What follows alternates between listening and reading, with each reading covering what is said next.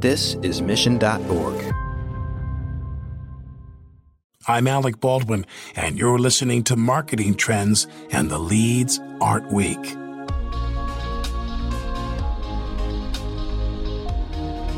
There are certain holiday traditions that just hit differently. From the old school Macy's Thanksgiving Day Parade to the new school release of the Starbucks Holiday Cups, these time-honored rituals have become synonymous with holiday seasons. But what happens when one of those customary activities is forced to undergo a swift change? That happened when UNICEF's annual Halloween boxes went from the hands of kids to the laptops of corporations. One of the byproducts of being forced into a virtual trick-or-treat experience is we were able to actually personalize it for some of our corporate partners. So they could brand it. They could put their names on it. They could raise money for the thing that they were most passionate about. I mean, it really gave us a chance to extend beyond just the youth audience into a bit of an older audience, some of our major donors, corporate partners, global cause partners. So it did also give us an opportunity to get a glimpse into what this could be if it was expanded beyond just schools. That's the voice of Shelley Diamond, the CMO of UNICEF USA. And for decades, trick-or-treating was one of the main ways that the nonprofit connected with individuals. Shelley joined Marketing Trends to discuss how UNICEF spun its popular trick-or-treating event into something new and memorable for both adults and children. Plus, she explains the lens through which her team views digital advertising and why UNICEF's mission is rooted in the brand. Enjoy this episode. Marketing Trends Podcast is brought to you by Salesforce. We bring marketing and engagement together. Learn more at salesforce.com/marketing.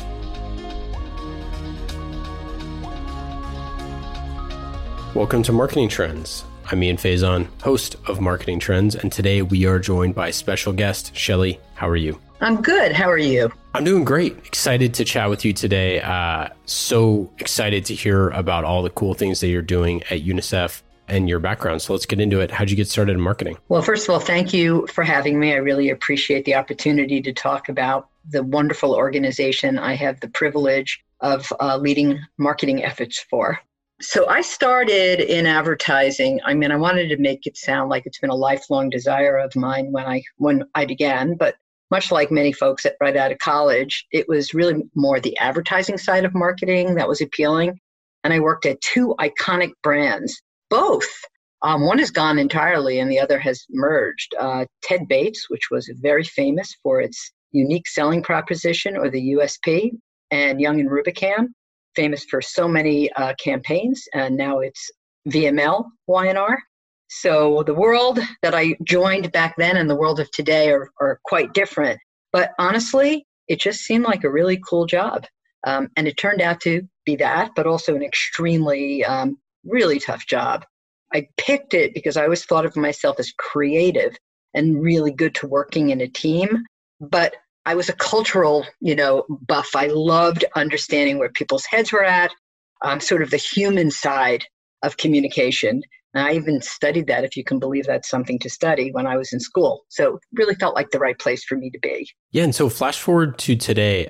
For those who don't know, tell us a little bit about like the scope of your work at UNICEF and what's the scale of what you're doing. So, I mean, when I joined UNICEF, my knowledge was rather limited to my childhood experience of trick-or-treating with a little orange box. It was an iconic part of my childhood. And honestly, even today, probably more people can tell you about that than what UNICEF does, which is the absolute most delicious objective and goal for a chief marketing officer for a brand. Because in fact, as I learned more about UNICEF, UNICEF is not a charity. UNICEF is a human rights organization for children, really enabling them to have rights and have equity and have a childhood. And boy, talk about a goal that you can really connect to emotionally, giving voice to children around the world so that they in turn can change the world. And in fact, when you look at the scale of what UNICEF has done, we've helped save the lives of more children than any other humanitarian organization. And we are really proud of that, including immunizing almost half the world's children. And given what's happening now with vaccines and immunization, it's a role that we're going to play in the distribution of the COVID vaccine. So a daunting task. We're fast. We can provide relief anywhere in 72 hours. And when I came in, I said, how do we tell this story?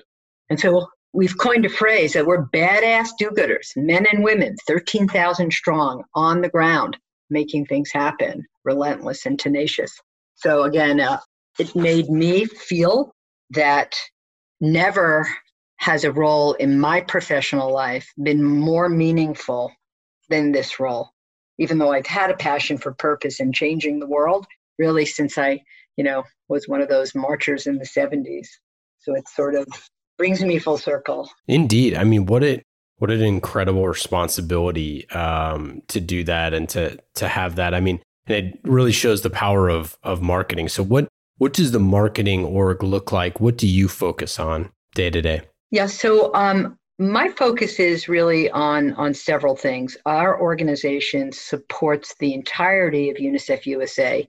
It's the U.S. Fund for UNICEF. So we're a 501c3. We raise money. We do advocacy work. We fund the major programs. We have actions that help ensure that children's rights are respected here in the U.S. and around the world. And so the job of the marketing folks is to, build a brand that people really, truly understand, a brand that's both relevant, differentiated, and clearly understood. And that is no small task. We also have to have a different mindset. The world has changed so dramatically. The role of our corporate partners, like nonprofits cannot change the world on their own. They have to see themselves as a business. They have to be willing to invest. They have to get the best and the brightest, and they have to go to a market with a different mindset. And so I was really proud to work with the organization to begin that journey. We have definitely had a supportive board and executive leadership team that is allowing us to put more emphasis on having a strong brand voice. It's one of our strategic pillars, and to drive relevance and differentiation. And it's hard in the nonprofit world to talk about investment in brand, investment in positioning, because it gives you ultimately a much, much greater audience in which to engage, which will drive significantly more revenue and advocacy actions and have greater impact on the lives of more children.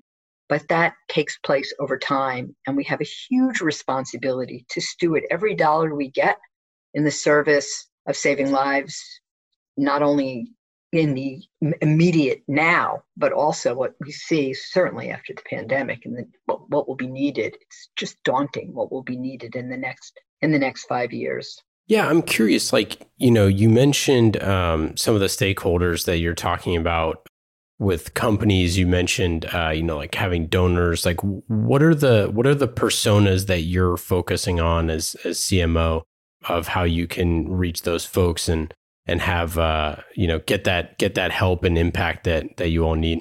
Yeah. So what we have as our remit is we have to speak to, obviously, we have to drive meaningful engagement across a very broad audience. But within that audience, there are policymakers in Washington. There are advocacy associates in our regional offices. There are major donors. There are foundations. There are corporate partners. There are global cause partners. And then, of course, importantly, there are small donors. So the content that we create, the engagement metrics that we look at, the outreach, the marketing metrics all involved each of those individual constituents.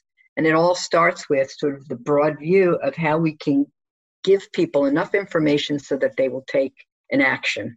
And that action can be just engaging with content, attending a speaker series, going to it, well, back in the day, going to a gala. Now we have virtual galas.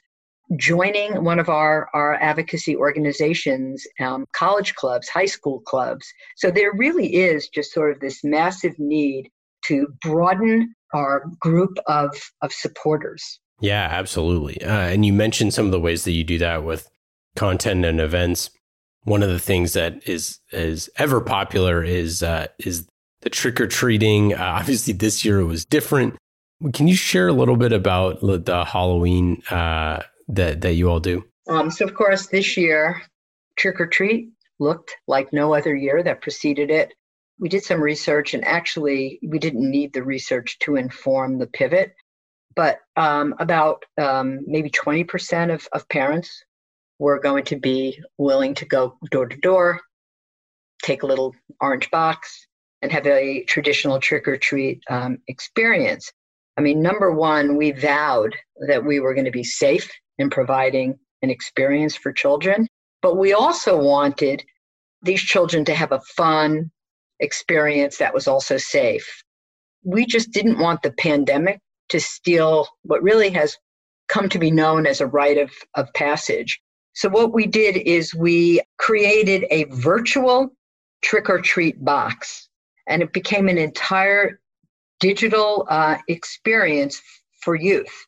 So what we did with the campaign is we allowed children to choose how they wanted to enable some of our programs. So for example, we created an online fundraising platform where kids raised coins, and then they could choose where their coins went, whether it went for a protective mask, or it went for a vaccine, or it went for sanitation or water purification tablets. And that really gave the youth an opportunity to use their voice and feel that they were truly engaging with this program. And we did a pretty good job. I would say that there was a fair amount of engagement, but there's nothing that's going to take the place of an in-person experience. Honestly, I think what we realized is that part of the fun of trick-or-treat, of course, is dressing up, being with your peers, but how do you create an event that sort of can approximate the kind of experience that a kid would actually choose to have?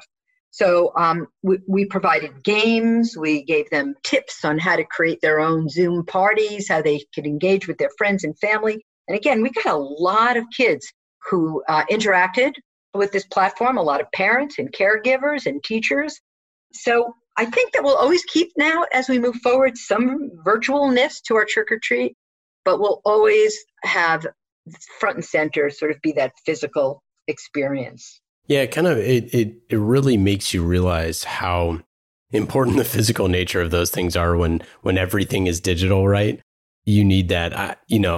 I think Halloween was kind of the first thing, I think, this year that was like, after so long of kind of being in shelter in place or kind of working through a lot of the, different kind of difficulties of this crazy year, where it was like, surely Halloween can't be canceled, right? Like this is something that, but then you look at just how to do it safely and trying to figure out all that stuff. And obviously you get a lot of innovation there, but it was cool to see, you all try to say like, what is the essence of this and how can we still make a difference? Because it is one of, kids' favorite days of the year. And we have to make sure that those sort of things get protected. I mean, one of the byproducts of being forced into a virtual trick-or-treat experience is we were able to actually personalize it for some of our corporate partners. So they could brand it, they could put their names on it. They could raise money for the thing that they were most passionate about. I mean, it really gave us a chance to extend beyond just the youth audience into a bit of an older audience, some of our major donors, corporate partners, global cause partners.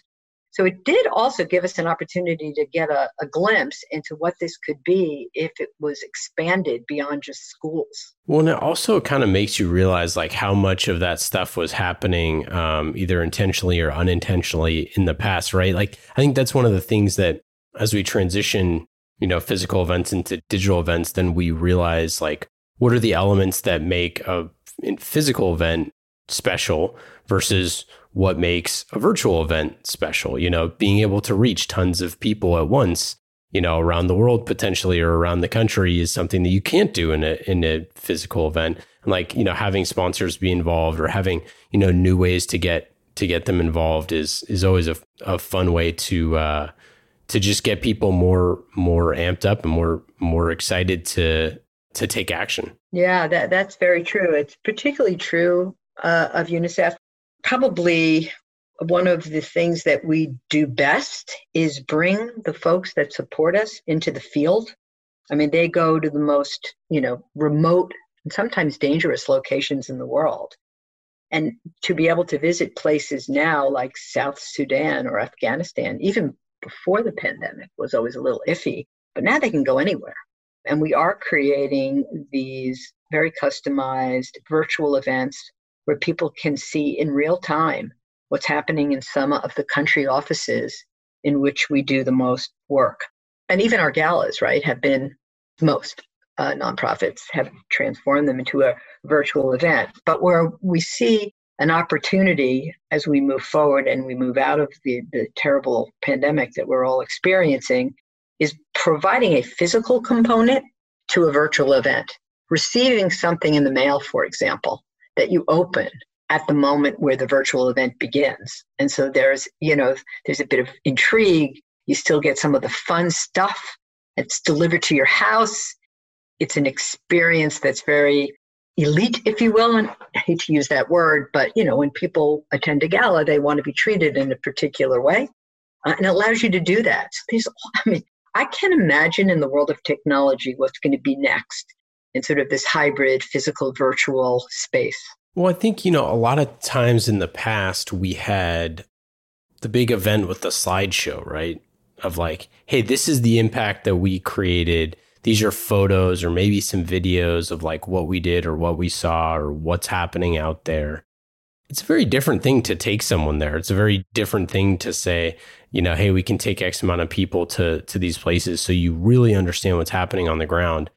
And then it's something else entirely to say like, oh no, we can take you there right now. Like it's very, it's very sobering to see the reality of what's going on in a lot of places throughout the world, and like realizing that, you or your organization has a power to make a difference. I think that's the sort of stuff that I think for a lot of people, they didn't necessarily, the just going once a year to the kind of event and seeing the slideshow versus kind of having it be a little bit more, front and center to understand the need of what's going on. Yeah, no, it's true. And we've, I think, made it even more immersive in the sense that we accompany someone who is taking us into this country who can answer questions in real time. So you have a sense that it's not, as you said, a slideshow, right? It's a dialogue. I can interact with the person who's actually running that program. That person can bring the camera and show me kids who are washing their hands with soap and water, which sounds like a small thing, but it's a massive life changer. And in some cultures, it's not something people, traditionally do, where we may wash our hands before we have a meal.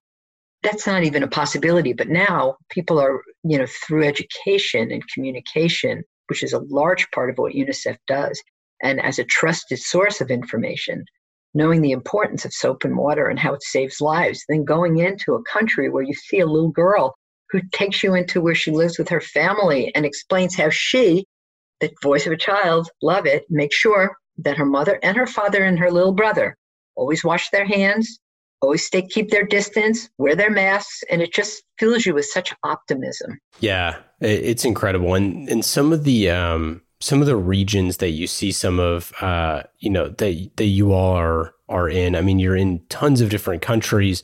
How do you kind of, continue connecting people in the US to those other places? Because it seems like that disconnect and that awareness, like giving people a place that they can either share content or donate or do different things. Like, how do you kind of make those two things connect through your digital campaigns? Yeah. So, well, that is critical.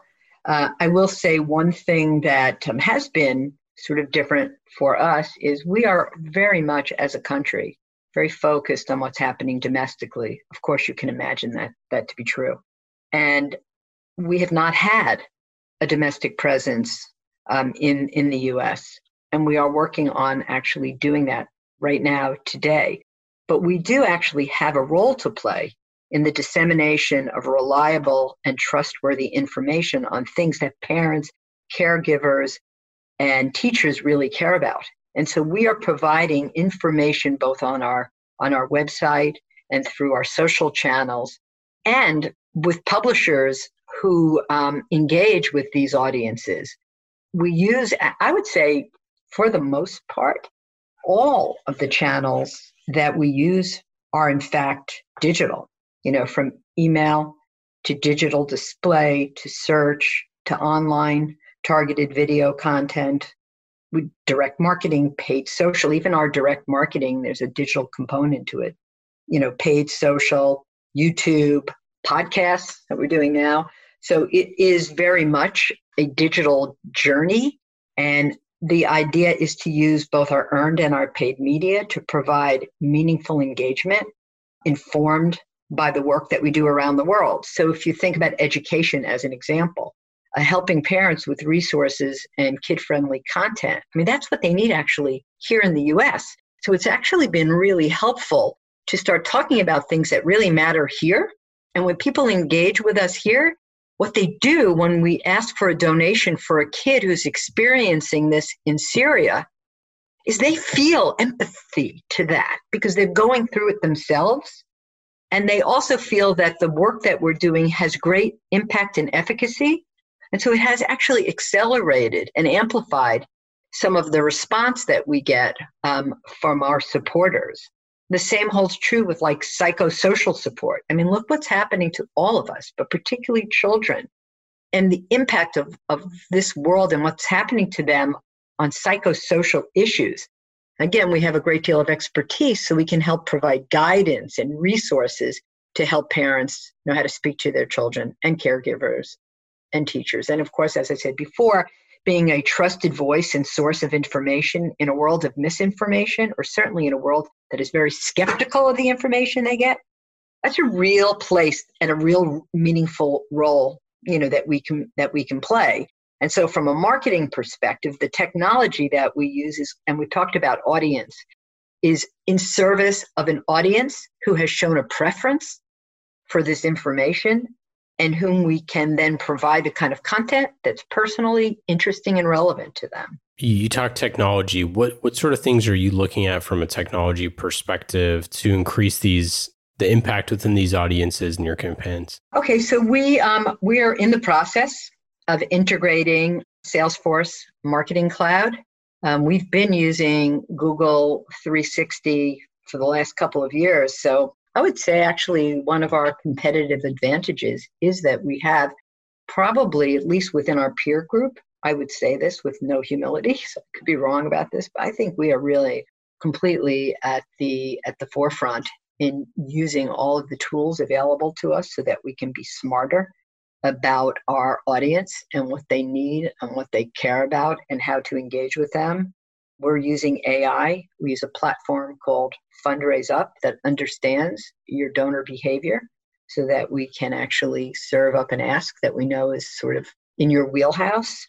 And I think another thing that we've done really well is understand the interconnections between all of the channels, because each channel individually has its strengths and weaknesses, but the magic happens when you understand that journey, that intersection between the person who sees something, right, that's being covered in broadcast media, which is really tough to get these days. Totally. Because, as you know, there's 24/7 coverage of the same two topics, and anything that doesn't have a connection to one of those two topics doesn't get a lot of airtime.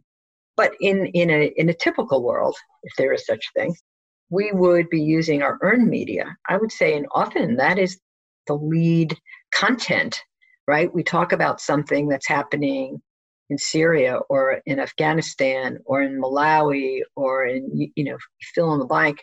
And we then know what people's response to that is. We watch their search behavior. We do a lot with paid search. We know how to follow up with them. We know what they're interested when they arrive at our website. They're served up the content that they've showed interest in. And after they've consumed the content, we respectfully retarget them. But we've understood now that there's a reality that people don't convert on the same timelines as they had in the past. When we run our brand campaign, we are doing things that are not just sort of focused around fundraising, but around, in many ways, just appreciating all the support that we have gotten from our supporters this year. A really, really, a really tough year for them. So I feel like, that we're really starting with an audience first point of view, understanding how our content connects, understanding the cultural context in which we operate, and importantly, always testing and learning, right? If something's working, we lean into it. If it's not, we watch it and try to understand why it isn't. Using real-time marketing, data, analytics, we measure sentiment. And again, we're looking across all of the consumer journey, across the integrated experience. Yeah, so I'm curious, you mentioned how kind of your brand plays into this like kind of holistic journey. It's not just like a traditional funnel that it's just, awareness, interest, desire, action anymore, that it's constant, it's ongoing. It's kind of that 360 thing. And that's cool to see that you're using, Salesforce Marketing. Shout out to them, sponsor of this show. Oh, there you go. Yeah, and they've been great. Yeah. I mean, it's not for the faint at heart. I will say, you tell the organization, we're going to have all this great MarTech, and that no one really understands that there's going to be a massive shift in how we have to behave as an organization when we start thinking more fully about the supporter experience. I just want to add to that.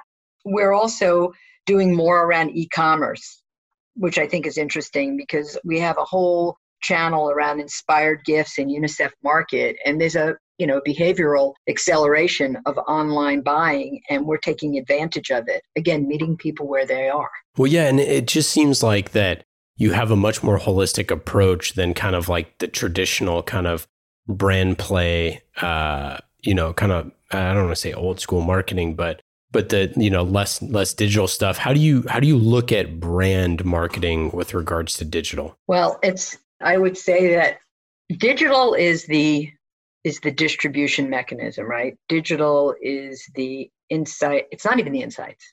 It's the data and analytics piece. The key channels and the way we look at them is storytelling, right?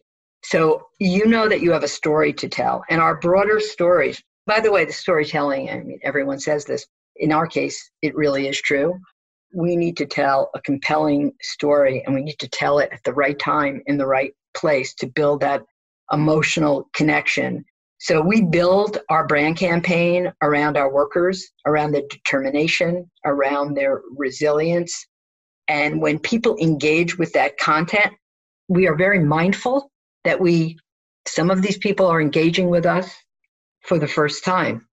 And so we carefully steward them through their journey to ensure that what we're giving them and what we're deploying delivers a personalized experience, for that individual, using the data to identify their interests and their preferences. Because our brand campaign is broad. We'll speak about education. We'll speak about health, particularly at this moment in time, vaccines. We'll talk about nutrition, and people care very deeply about malnutrition. We'll talk about education, and people engage in the topics in which they have passion and they're interested in, and then we can sort of retarget them through display, through email. We can capture them through search. We can drive them to our web and our campaign pages so they can get more information on the things that they're interested in. So I think we've done a really good job by focusing on delivering a superior supporter-centric journey and framework, and putting customer at the center. And you talked about, MarTech, that is sort of the pitch from Salesforce, and we're in early days. But back to brand, we use digital in our broad-based media as well. So digital television, right? OTT, that is a big part of our television plan, or connected television, online video. As I said before, working in partnership with with publishers, because we understand these partnerships, let's say with the New York Times or Vice Media. Those are things that we know that our supporters, those are information sources. So, we are appearing where we know their passions are, and that's all informed by what we know about them through all of our MarTech efforts. Well, I wanted to ask you about just like the number of like the sheer volume of, problems that you all are tackling and how you think about segmenting and personalization, because, between, child mortality or child migration or nutrition, education, child protection, like gender equality. I mean, there's just so many different things within all of that. And for our listeners, you can go to data.unicef.org and see they just have tons and tons of information about this. But it just seems like it's so much stuff. It's so much, very rich information to get out, not only just like to share with people who want to take action, but just to the people themselves. How do you look at kind of dealing with that sprawl of information that you want to get out there? Yeah. And in addition to what the mass market looks at, we're also very mindful of the things that we are charged with advocating for. Because part of our remit is to ensure that if there are bills in Congress that need a push and that we can help, like ending child marriage is a great example, right?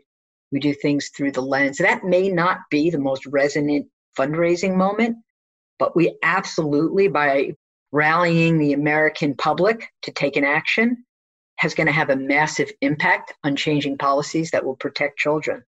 So we put that programmatic lens, that humanitarian child rights lens on what we do.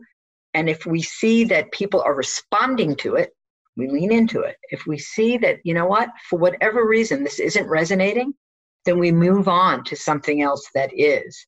So, and again, things elicit different responses for different reasons. So ending child marriage is an advocacy ask. Vaccines is really about addressing misinformation. And it's content that people are engaging with at a very high rate.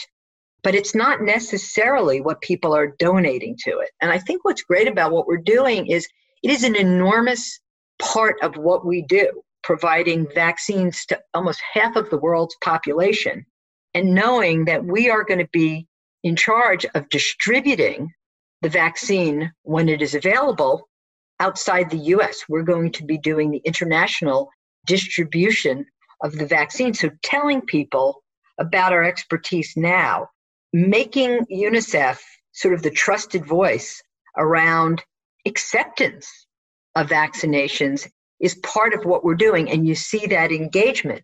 But if you want to see where people are really donating their money, we can see that when we put out our stories about malnutrition, that one just hits you in the gut, right? And there is so much that UNICEF is doing. And so that one might have more traction versus one around vaccines. But it's not to say it's any more or less important. It just plays a different role in our strategic plan. I would add one other thing, too, is understanding the cultural moment.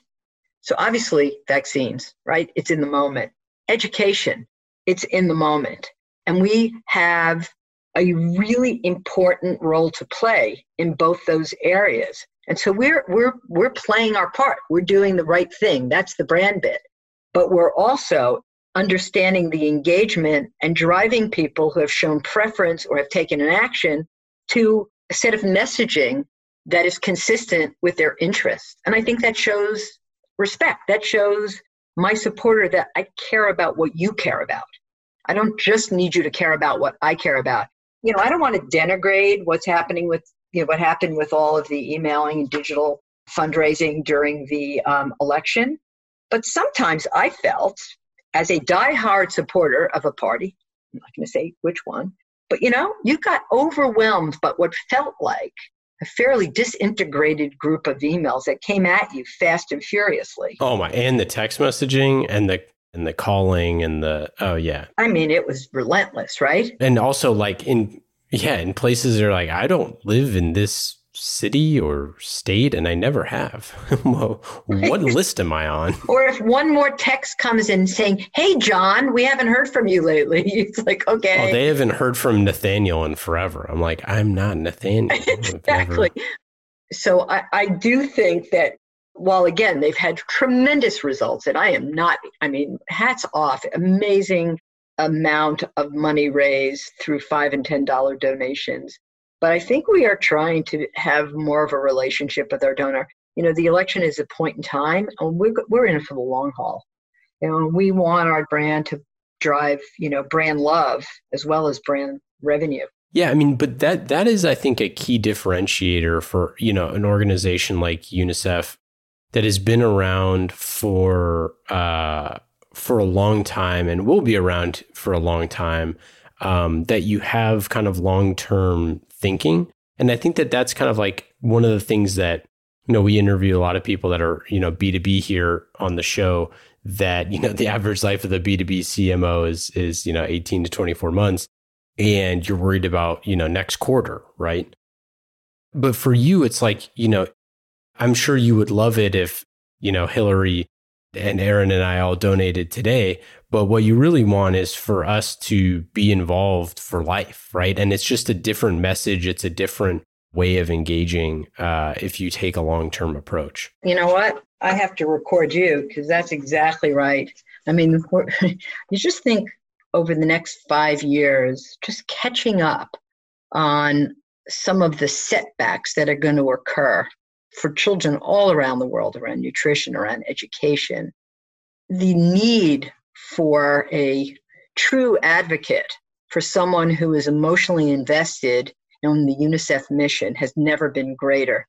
And so what we don't want to do is we don't want to show disregard or disrespect by making you feel like a bank. Yeah, totally. And there's a lot of people who can't, participate in that way. But I think, as we look at, you want to talk about earned media. Well, it's like, people sharing with their networks or their communities or their companies.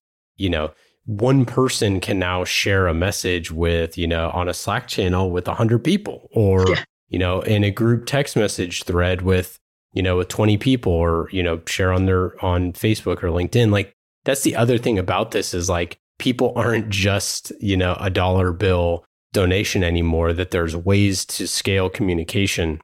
And you kind of have to view them as that as well, that there's ways to earn a share of conversation. Right. It's something we sort of kept in mind as we thought about this year's end of year campaign, that people have been through so much, and putting sort of that front and center into how we speak to people. Our new strategy was really about not only our unwavering persistence and our badass do-gooderness on the ground, but it was also about being optimistic, having faith that together we can make a difference, that every small step we each individually take has a massive impact if we just all do it together, because people are so desperately looking for hope and for optimism. And that's another place where data comes in. But we actually, beyond the marketing data, our data team is putting together impact data on how have our policies impacted a change of mind in Washington? How does the money impact children in the countries in which we are funding these huge programs? People want to know that their money is having impact, that their actions are meaningful, that it's a small step in making, massive changes in the world for the better. And so I do believe that what you said is got to be front and center. Understand, right, that if you're thinking about where your audience's head is and you're talking to them without thinking about that, then you are so tone deaf. And I don't care whether you're selling a pair of sneakers or you're trying to create a relationship with a brand like UNICEF. It all pretty much starts with the same thing. Do you have a favorite campaign over the past couple of years? The one that we created last year, which was our first step to actually highlight the work we do, called We Won't Stop, I think did a masterful job in taking a first and very important step in showing the work of the, as we call them, badass do-gooders in the countries where we are having the greatest impact and the joy that these workers bring to the lives of children. It just was so moving. And when we showed it to people, they said, I had no idea that UNICEF did this. I mean, the ability to rapidly respond to these massive emergencies and get to places in ways that you feel like you're in an adventure movie, like Raiders of the Lost Ark.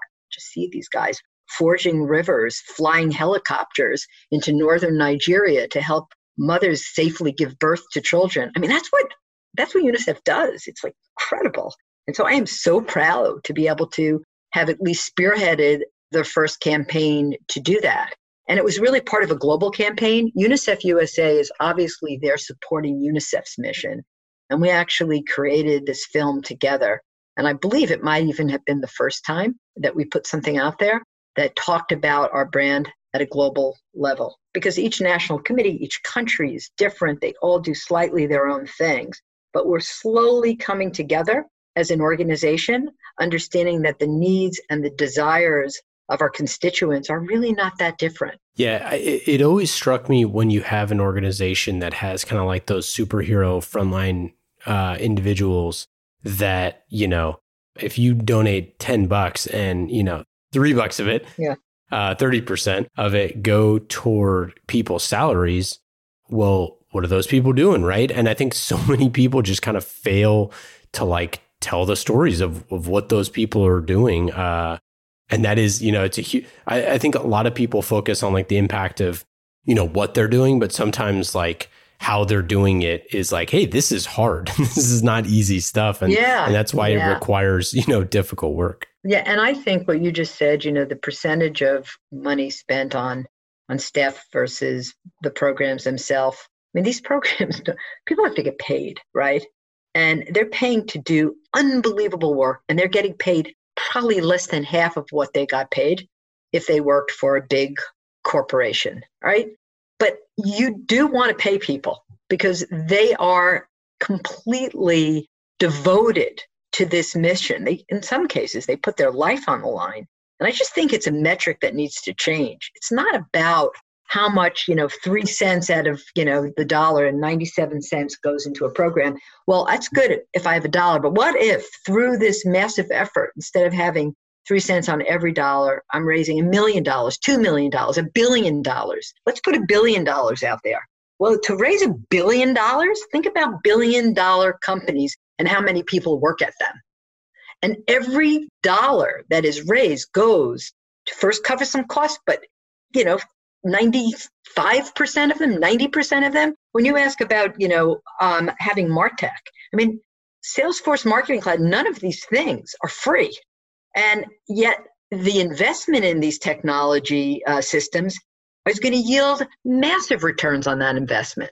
So we have to look at it more as the return on the investment, not what's the percentage in one versus the other. If for every dollar I raise, I'm generating $3 for a program, that's pretty darn good. Yeah, it also goes into this kind of like new age accounting, the new age P&Ls, right? Where it's like for so long technology was a cost center or just like investments in technology. And then now we saw with COVID happening overnight, it's like, oh, it turns out that like all the people who didn't invest in technology to make their organizations run better were kind of they were actually way less productive. They just didn't know it because the people who had already set up their organizations to behave in a distributed manner were like, yeah, it's kind of no change for us from a work perspective, totally different change for us from a life perspective. But, the way that we operate, productivity was not really lost. Like it's the same way with whether it's MarTech or any type of technology. Like if you just have no idea why people are giving, where they're going, what they're doing, what type of stuff that they like, how in the world do you think that you could make an educated guess on how to market to them? Exactly. You could stand up in front of our board and give that exact speech. Hey, I'm available. Let me know. You're available. They understood. I mean, we have about 5 or 6 very sophisticated marketers, and they've seen, what having the appropriate technology and data can do for their business. Would they ever, as corporate leaders, run companies that didn't have the absolute best-in-class ability to identify and engage with their customers? Never. So why would you expect it of your nonprofit organizations? We have a job to do. We are a business. Our business is the business of saving lives, but it's a business. It's a darn important business. And we need to make sure that we are spending money wisely by spending it on things people care about and directing it to people who care about our mission and people who are actively interested in not only donating money, but participating. And how do you do that? I mean, we live in a world now where back in the day, you could do it maybe without all this technology, but it's impossible. It's absolutely impossible. And it doesn't allow you to steward the money that you raise in the appropriate way. You need to have this in place. It is hugely important. And big donors expect you to know where their money is going when it gets into a program context or an advocacy context. They want to know the impact of their spend. And this gives you a really rich set of data in which you can look at the information. And then the key thing is use it appropriately, analyze it, get insights. We've just been through another political cycle of polling and information gathering. And the information's only as good as the people who know how to use it to take action and to create insight and to derive knowledge. Shelley, this has been awesome. Before we get into our lightning round, I do want to say we have the holidays coming up here. How can people engage with UNICEF? Oh, thank you for that shout out. Well, they can go to unicefusa.org. We've got big donation buttons up there. Or they could just respond to any number of either emails, display ads, videos, anything that, we also have a big change maker event that's happening in December. So be on the lookout for our messaging. It is hopefully going to be out there and you're going to see it and you're going to respond to it and you're going to want to join us and become part of our valiant mission. Yeah, it's important work. And one of the reasons, obviously, we were excited to have you on the show. And for everyone, go check it out, unicefusa.org. And it's just amazing work at the front lines. And you can just look at all of the different really, really important things that they're working on. Check it out. And I promise you'll donate by the end of the year, I'm sure. And understanding that maybe it'll be January when the vaccine is ready to go, we're going to be there. I think we are stockpiling like literally 1 billion syringes and getting cold chain storage ready to transport the vaccines. I mean, things are underway massively to get ready. So when this is ready, we're ready to go. Warp speed. Incredible. Let's get into our lightning round. These questions are fast and easy, just like marketing with Salesforce. You know that. I've been talking about them today already. We love Salesforce. They were with us since the very first episode of Marketing Trends. You can go to salesforce.com/marketing to learn more. Lightning round questions. Shelley, are you ready? Uh-oh. Okay. I hope I can answer them. Prior to this year, what is your favorite, or even this year, what is your favorite treat when you go trick-or-treating? Ooh, that is a tough one. I would have to say M&Ms. They come in the little packages. I can share them. And I don't feel so guilty eating massive numbers of those little packets. If you weren't a CMO, if you weren't in marketing at all, what do you think you'd be doing? I'd like to be a teacher. I think that it would be so much fun to actually stand in front of a group of individuals that would have to listen to me, who I could give homework to. And then I get to market. I was just going to say, it sounds like you're already doing that. What would be your best advice for a first-time CMO? Well, don't believe all the press that CMOs only last 2 years. I think people are reluctant, but the fact is just get the culture of the company you're joining, right? Don't start your career by swimming upstream. Get in there with those folks, understand where their heads are at, and build it together. What question do you never get asked that you wish you were asked more often? Do you like to cook? Do you? No, I firmly believe in ordering in everything. As a mother of 3, that's what kept my family going. I love it. Shelley, thanks so much for joining. Any final thoughts, anything to plug? Obviously, everyone check out UNICEF. This has been an absolute pleasure. You really made me think a lot. And so I got a lot out of it as well. And thank you. You made me think a lot, which is great for me. Thanks again. Take care. Marketing Trends Podcast is brought to you by Salesforce. Discover marketing built on the world's #1 CRM, Salesforce. Put your customer at the center of every interaction. Automate engagement with each customer and build your marketing strategy around the entire customer journey. Salesforce. We bring marketing and engagement together. Learn more at salesforce.com/marketing.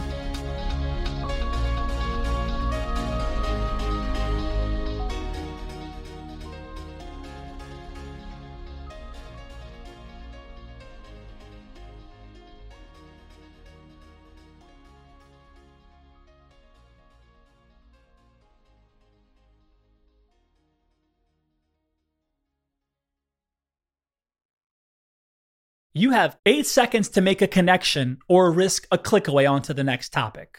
The difference lies in your ability to deliver relevant experiences to your audience across devices and across channels.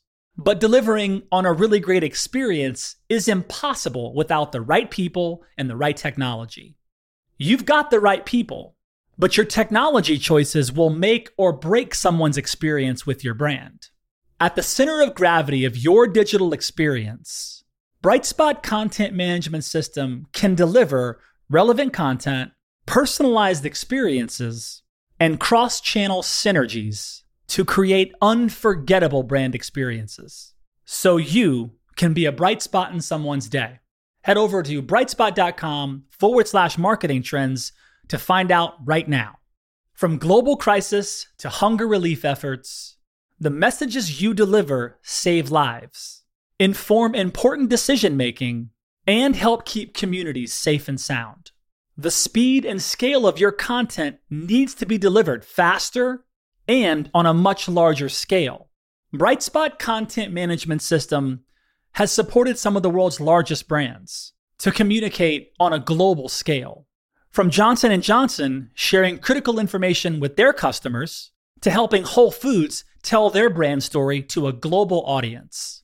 Brightspot is designed to handle rapid iteration and personalized messages to those you care about most.